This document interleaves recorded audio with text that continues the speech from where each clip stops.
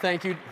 Thank you, Dr. Benson, for the invitation to be part of your Bible conference this week. It is great to be with you, and I'm sure that every guest who comes to this campus says the same things, but it is exhilarating and exciting to travel from our home and come here to see what God is doing among you students on the campus of BJU, and I'm so glad to be here this afternoon. Please join me in your copy of the Holy Scriptures, Psalm 67 this afternoon. Psalm 67, from where I want to address the worship of God in missions. The worship of God in missions. That is, if we are to cultivate a heart for the harvest, our theme for the week, we must first cultivate a heart for worship, the worship of God. Now, as we come to the Psalms, there are numerous different types of Psalms in the Psalters. There are Psalms of thanksgiving and lament and wisdom and prayer and imprecation. There are prophetic Psalms and there are messianic Psalms and pilgrimage Psalms and royal songs. Of course, most often we think of praise Psalms or Psalms of praise. There are more than 20 different Psalms that could be classified as praise Psalms. But when we look at the praise Psalms, we could identify them in two different categories. Some of the praise Psalms are declarative. That is, in the praise Psalms, an individual or a community is declaring their praise to the Lord and calls others to do the same. One example of a declarative praise psalm would be across the page in Psalm 66. Psalm 66, verse number 1, make a joyful shout to God, all the earth. Sing out the honor of his name. Make his praise glorious. Say to God, how awesome are your works. Through the greatness of your power, your enemies shall submit themselves to you. All the earth shall worship you and sing praises to you and shall sing praises to your name. A declarative praise psalm. But there are other praise psalms that are not declarative so much as they are descriptive. And that is describing why we are to praise the Lord. One example of a descriptive praise psalm would be Psalm 136, where it says, oh, give thanks to the Lord. Why? For he is good, for his mercy endures forever. In fact, over and over and over again, in each of those 26 verses in Psalm 136, the Bible says, for his mercy endures forever. So as we come to Psalm 67, one could describe or classify Psalm 67 as a praise psalm that both declares and describes praise to the Lord, and I think we'll come to understand that this afternoon. However, as we come to Psalm 67, I've discovered that there are differences in the formatting of Psalm 67 in our English Bibles. In the New King James, there's a paragraph break between verses 2 and 3, and again between verses 4 and 5. Look at your copy of the Scriptures there. In the ESV, the English Bible puts the spaces between verses 3 and 4, and again between verses 5 and 6. The NIV format is different from those, while the King James and the New American Standard don't provide any formatting. The bottom line is that there is a difference of opinion as to how this psalm should be read. You say, okay, but I don't see it. Well, that's fine, but at least I made you look. At least I made you look at the text with me this afternoon and examine the text. We want to look for the punctuation. We want to look for the paragraph breaks or other literary devices for us to aid us in our reading and our understanding of this praise psalm. Regardless of the English formatting of Psalm 67, one thing is clear and consistent across all English Bibles, and that is at the end of verse number 1 and at the end of verse number 4, I hope you're looking again at the text, there is that mystery word, Selah. It's found nearly 75 times in the Old Testament. It appears to be a musical notation that indicates an intended pause. Perhaps a pause for some point of reflection, a moment of reflection. Furthermore, you'll notice the repetition of the chorus or the refrain in verses 3 and 5. Look at verse 3, look at verse 5. Let the peoples praise you, O God. Let all the peoples praise you. In fact, Psalm 67 is a chiastic psalm, which brings us to the fulcrum or the center point of verse number 4 there between verses 3 and 5. But this afternoon, I've prepared an outline and have prepared a message that doesn't follow some of these literary devices or some of the structure of the text of the psalm, but rather I want to highlight for you a theme in Psalm 67 that is relevant to the the Bible conference this week, and that is the worship of God in missions. the worship of God in missions. And I'll approach the psalm not in a literary way, as I've just described, but thematically by asking two questions. What happens while we worship, and what happens when we worship? In other terms, what do we experience during our worship? And then the second question, what is accomplished because of our worship? And I would ask that you consider these with me together. Number one, what happens while we worship? What do we experience during our worship? And I would point you to verse number 1, Psalm 67, verse 1. God be merciful to us and bless us and cause his face to shine upon us. Verse number 1 may sound familiar to you, for it's an adaptation of Aaron's priestly blessing found in Numbers 6, verses 24 to 26, in which the high priest Aaron, the high priest of Israel, would pronounce a blessing upon the people. And that blessing became part of the religious liturgy of the people of Israel in Bible times, from the time of the Exodus through the period of the temple and even to New Testament synagogue worship. And for centuries, Jewish fathers blessed their children with these very words. And even today, you might hear Psalm 67, verse number 1, recited as part of an invocation or part of a dedication service. But whereas Psalm 67 begins with these words, typically these words are used at the conclusion of an event. The language of Psalm 67 verse 1 is normally used as a benediction, something done at the end of a service. So here we are. Imagine with me that we are not here at the beginning of the service. We're walking in at the end of the service, the end of a church service, a worship service, perhaps a college chapel, and we're walking in late to the proceedings of the tabernacle or the temple, and we're catching the end of the service, and it's a time for the people to be dismissed because the worship service is over. It's a time to leave for the meeting is concluding, and you're headed to your homes. And at the end of our services, we normally might make some announcements or give some instructions or pray before we're dismissed. But if you were to walk in at the end of the service and you were to hear Psalm 67, verse number 1, you would recognize that maybe you missed something. You missed the whole service. You missed the announcements, and you missed the preaching or the teaching, and you missed the music. You missed the worship. And so as you come into the end of the service and you hear Psalm 67, verse number 1, you ask yourself, what happened here? Or what ought to have happened here? What happens while we worship? And I think there's three observations here. First, we encounter God's mercy while we worship. Verse number 1 again, God be merciful to us. All right, what is mercy? Mercy is compassion or forgiveness that's shown toward one when it's within one's power to punish or harm them. And mercy describes one who is stooping down or reaching out for help to one who is weaker or in need. Mercy is the antithesis, then, of one whose arm is raised in judgment over another. And so as we meet for corporate worship, we learn of God's mercy and we experience God's mercy. And as we sing and we read the scriptures and we listen to the preaching of God's word, as we confess sin, we are experiencing, as it were, God stooping down to meet us in loving kindness and commune with us. And students, I would say to you pastorally, as a pastor, when you are hurting, when you are in need spiritually, you need to come and be part of the assembly, to be part of the congregation for corporate worship.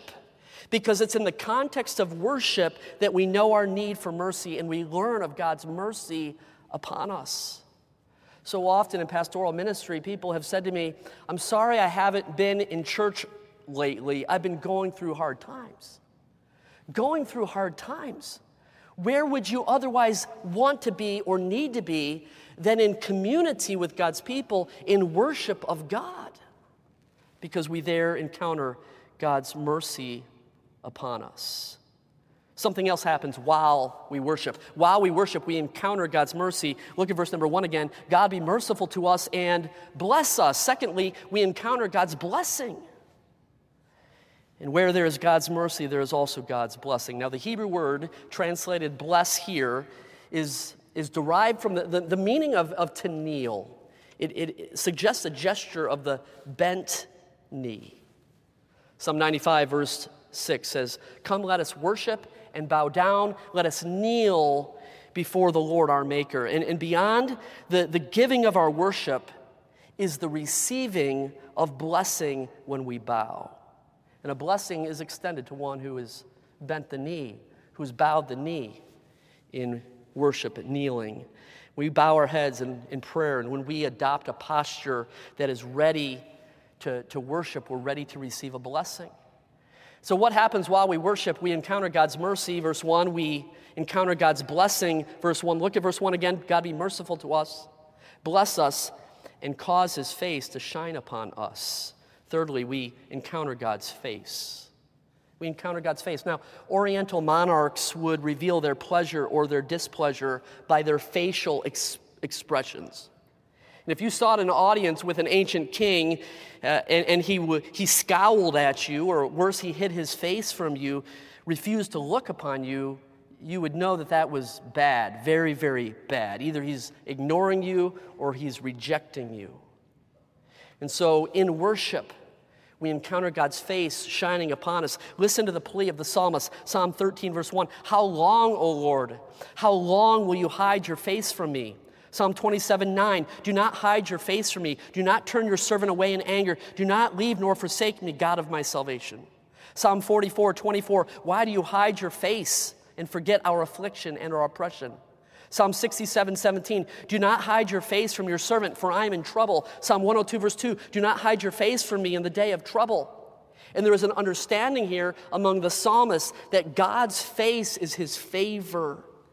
And when we go to the Lord in corporate worship and humbly experience his mercy and his blessing, we encounter also his face.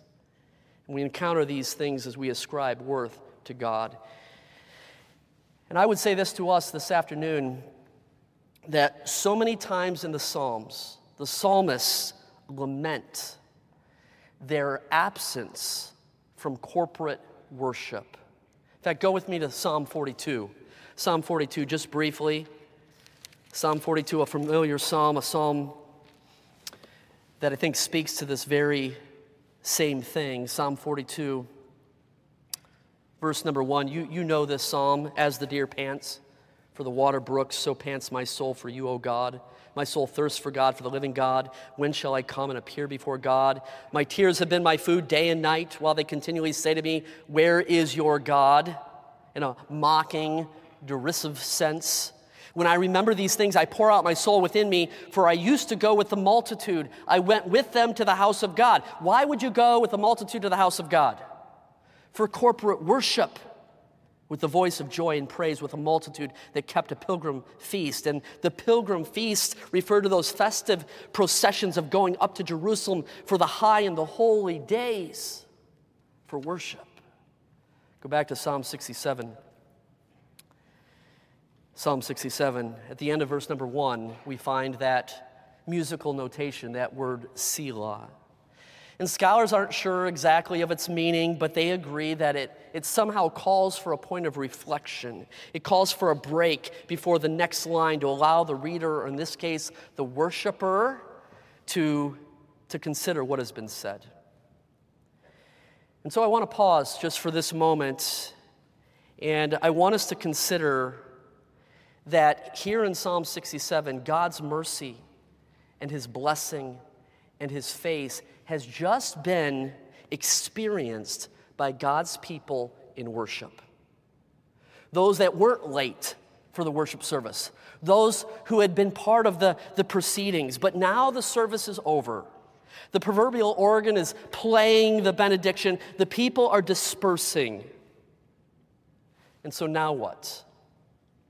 In verse 2 answers the question for us, the query for us this afternoon. For what purpose or to what end? You see, the service is over. The meeting is over. We've checked the box of church attendance. We're going to our homes. We're going about our business. And if indeed Israel experienced God's blessing and the light of God's face upon them while worshiping, verse number 1, then what happens because of it? And that's my second question. Number 2, what happens when we worship? What is accomplished because of worship? Every single week, we attend a worship service. We call it a church service. Every single day on this campus, you have a chapel service where there's music and there's worship and there's corporate singing and the reading of God's word, and then we dismiss and we go about our business. What happens when we worship? What's accomplished? It might be better phrased as the why question rather than the what question. Why do we worship? What's the point of it all? Just think, young person, just think about how many worship services you've been to. It's exhausting. Every single week, maybe multiple times a week for your entire life if you grew up in a Christian home. So many services on campus. Why? Why do we do these things? What's the point or the purpose? And the happening is explained in verse number 2. The purpose statement is found in verse number 2, that your way may be known on the earth, your salvation among all nations. You see, as we conclude our worship service, verse 1, having experienced then the mercy and the blessing in the face of God, because of that, the rest of the world cannot possibly remain in darkness, for the effects of worship don't only impact the worshiper, but the world, to all those around us. First, subpoint letter A, God will be made known. What happens when we worship? God will be made known. And the purpose of God's blessing is not for the selfish enjoyment of his people, but so that the nations might know his way. And from observing God's blessing on his people, the nations should be able to deduce that God is the true God. And that was the point of God's working in and through Israel. That was the point of God ordering Israel's worship so that the nations might know that God of Israel is the true and living God. You all remember the Bible story, of course, of David and Goliath.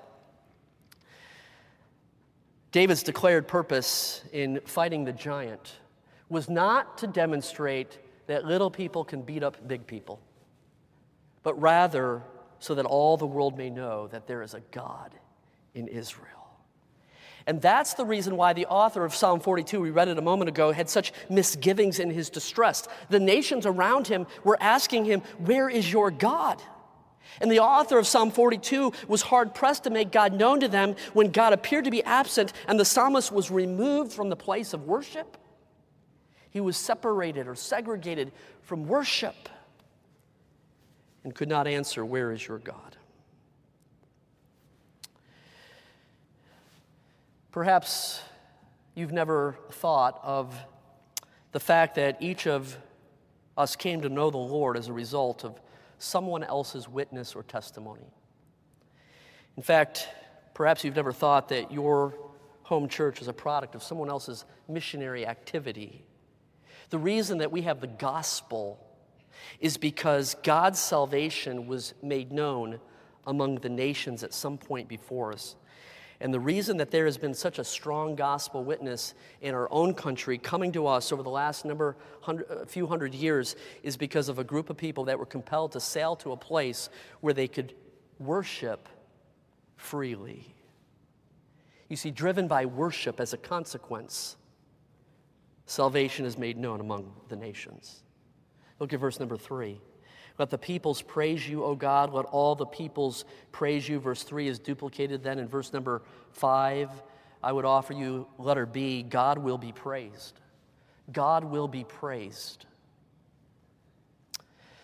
John Piper has written a book titled Let the Nations Be Glad, The Supremacy of God in Missions, and it is a critically important book for worldwide global evangelism and the advance of the gospel. And at the beginning of his book, he says this, and I've copied the text for you there on the screen. He says, missions is not the ultimate goal of the church. Worship is. Missions exists because worship doesn't. Worship is ultimate, not missions, because God is ultimate, not man. When this age is over and the countless millions of the redeemed fall on their faces before the throne of God, missions will be no more. It is a temporary necessity. But worship abides forever. Worship, therefore, he says, is the fuel and the goal of missions. He continues. He says, it is the goal of missions because in missions, we simply aim to bring the nations into the white-hot enjoyment of God's glory. The goal of missions is the gladness of the people and the greatness of God. The Lord reigns, let the earth rejoice, let the many coastlands be glad. Let the peoples praise thee, O God, let all the peoples praise thee. Let the nations be glad and sing for joy. He says, but worship is also the fuel of missions. Passion for God and worship precedes the offer of God in preaching. You can't command what you don't cherish. Missions will never call out, let the nations be glad, who cannot say from the heart. Here is the heart for the harvest. The theme of the Bible conference this week. The heart for the harvest is this: I rejoice in the Lord. I will be glad and exult in thee. I will sing praise to thy name, O Most High. Missions begins and ends in worship. And so I would say to us this afternoon, as we seek to cultivate a heart for the harvest, local evangelism and worldwide global missions, the advance of the gospel, it's got to begin with a heart of worship. God will be made known. God will be praised. Look at verse number 4. Oh, let the nations be glad and sing for joy. For you shall judge the people righteously and govern the nations on earth. I would say to you, letter C, God will be enjoyed. God will be enjoyed in verse number 4. And nothing creates gladness so completely as knowing the salvation of the Lord. Now, nations may experience political peace or social prosperity, but the gladness and joy can only come when the Lord is their leader. Of course, we look forward to that in the millennial kingdom, when Jesus rules and reigns on the throne of David for 1,000 years. But now we don't live under a theocracy, but someday we will. And as the Lord governs the nations on the earth at that time, there will be great joy. Selah. Think about that for a moment. Think about that in light of all of the current political circumstances in our own country. Think about that in light of the current geopolitical circumstances around the world. Dr. Benson mentioned I just returned from Myanmar this last weekend. My luggage did come with me, Dr. Tillotson. But traveling to Myanmar, the U.S. State Department had issued a level 4 travel advisory, a do not travel to the country of Myanmar.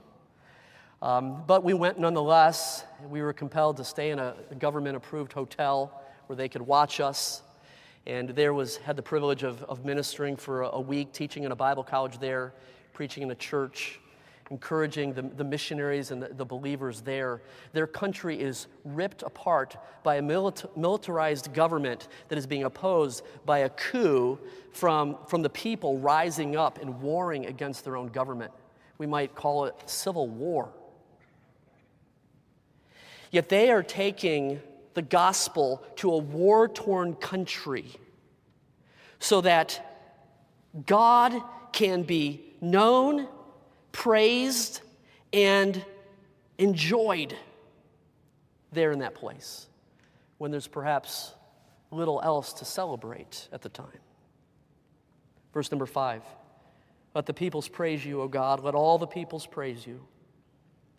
Then the earth shall yield her increase, God, our own God, shall bless us, God shall bless us, and all the ends of the earth shall fear him.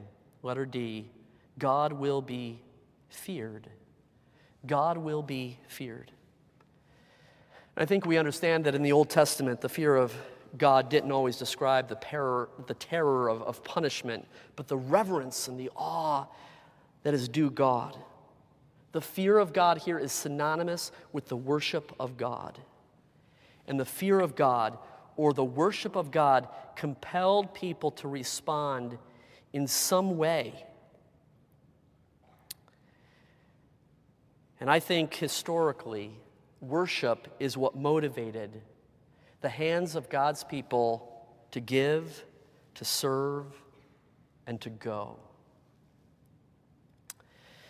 Let me illustrate this with a bit of history for you. The first missionary endeavor of the Protestants in England burst forth from the soil of Puritan worship. Now, the Puritans, you remember, were those pastors, were those people, teachers in England and New England between the years of 1560 and 1660 who wanted to purify the Church of England, the Puritans, for a century there, wanting to purify the corruption of the Church of England and bring it into theological and practical alignment with the teachings of the Reformation. And to describe it mildly, they were consumed with the pure worship of God. Puritans, the pure worship of God. It was between 1627 and 1640 that 15,000 of them immigrated from England to America, most of the Puritans carrying the worship and mission of God with them. And in fact, that was the seal of the colonists of the Massachusetts Bay Colony that they had on it in North America as they arrived here. And it had these words of an Indian, an American, Native American Indian, with these words coming out of his mouth on the seal. It said, "Come over into Macedonia and help us." Taken from Acts 16, verse number 9, you recall the occasion when Paul received that Macedonian call. For the Puritans, they saw their immigration to this country as a twofold opportunity. Freedom to worship God as they were convinced in their conscience from the Scriptures. And secondly, to reach the nations. They were compelled by worship to go to the nations. One of those Puritans who crossed the Atlantic in 1631 was John Eliot. He was 27 years old and a year later became the pastor of a new church in Roxbury, Massachusetts, about a mile from Boston. According to Cotton Mather, there were 20 Indian tribes in that vicinity. John Eliot could not avoid the practical implications of his worship and his high view of God, so John Eliot set out to study Algonquin. He deciphered the vocabulary and grammar and syntax and eventually translated the entire Bible and other books he valued. By the time Eliot was 84 years old, there were numerous Indian churches, some with their own Indian pastors, all because the worship of God drove him to make known the salvation of the Lord among the nations. You wouldn't know it, but Psalm 67 is not just a praise psalm, but it has become known as the missionary psalm. And you may not have thought about it before, but students, the worship of God is how you cultivate a heart for the harvest.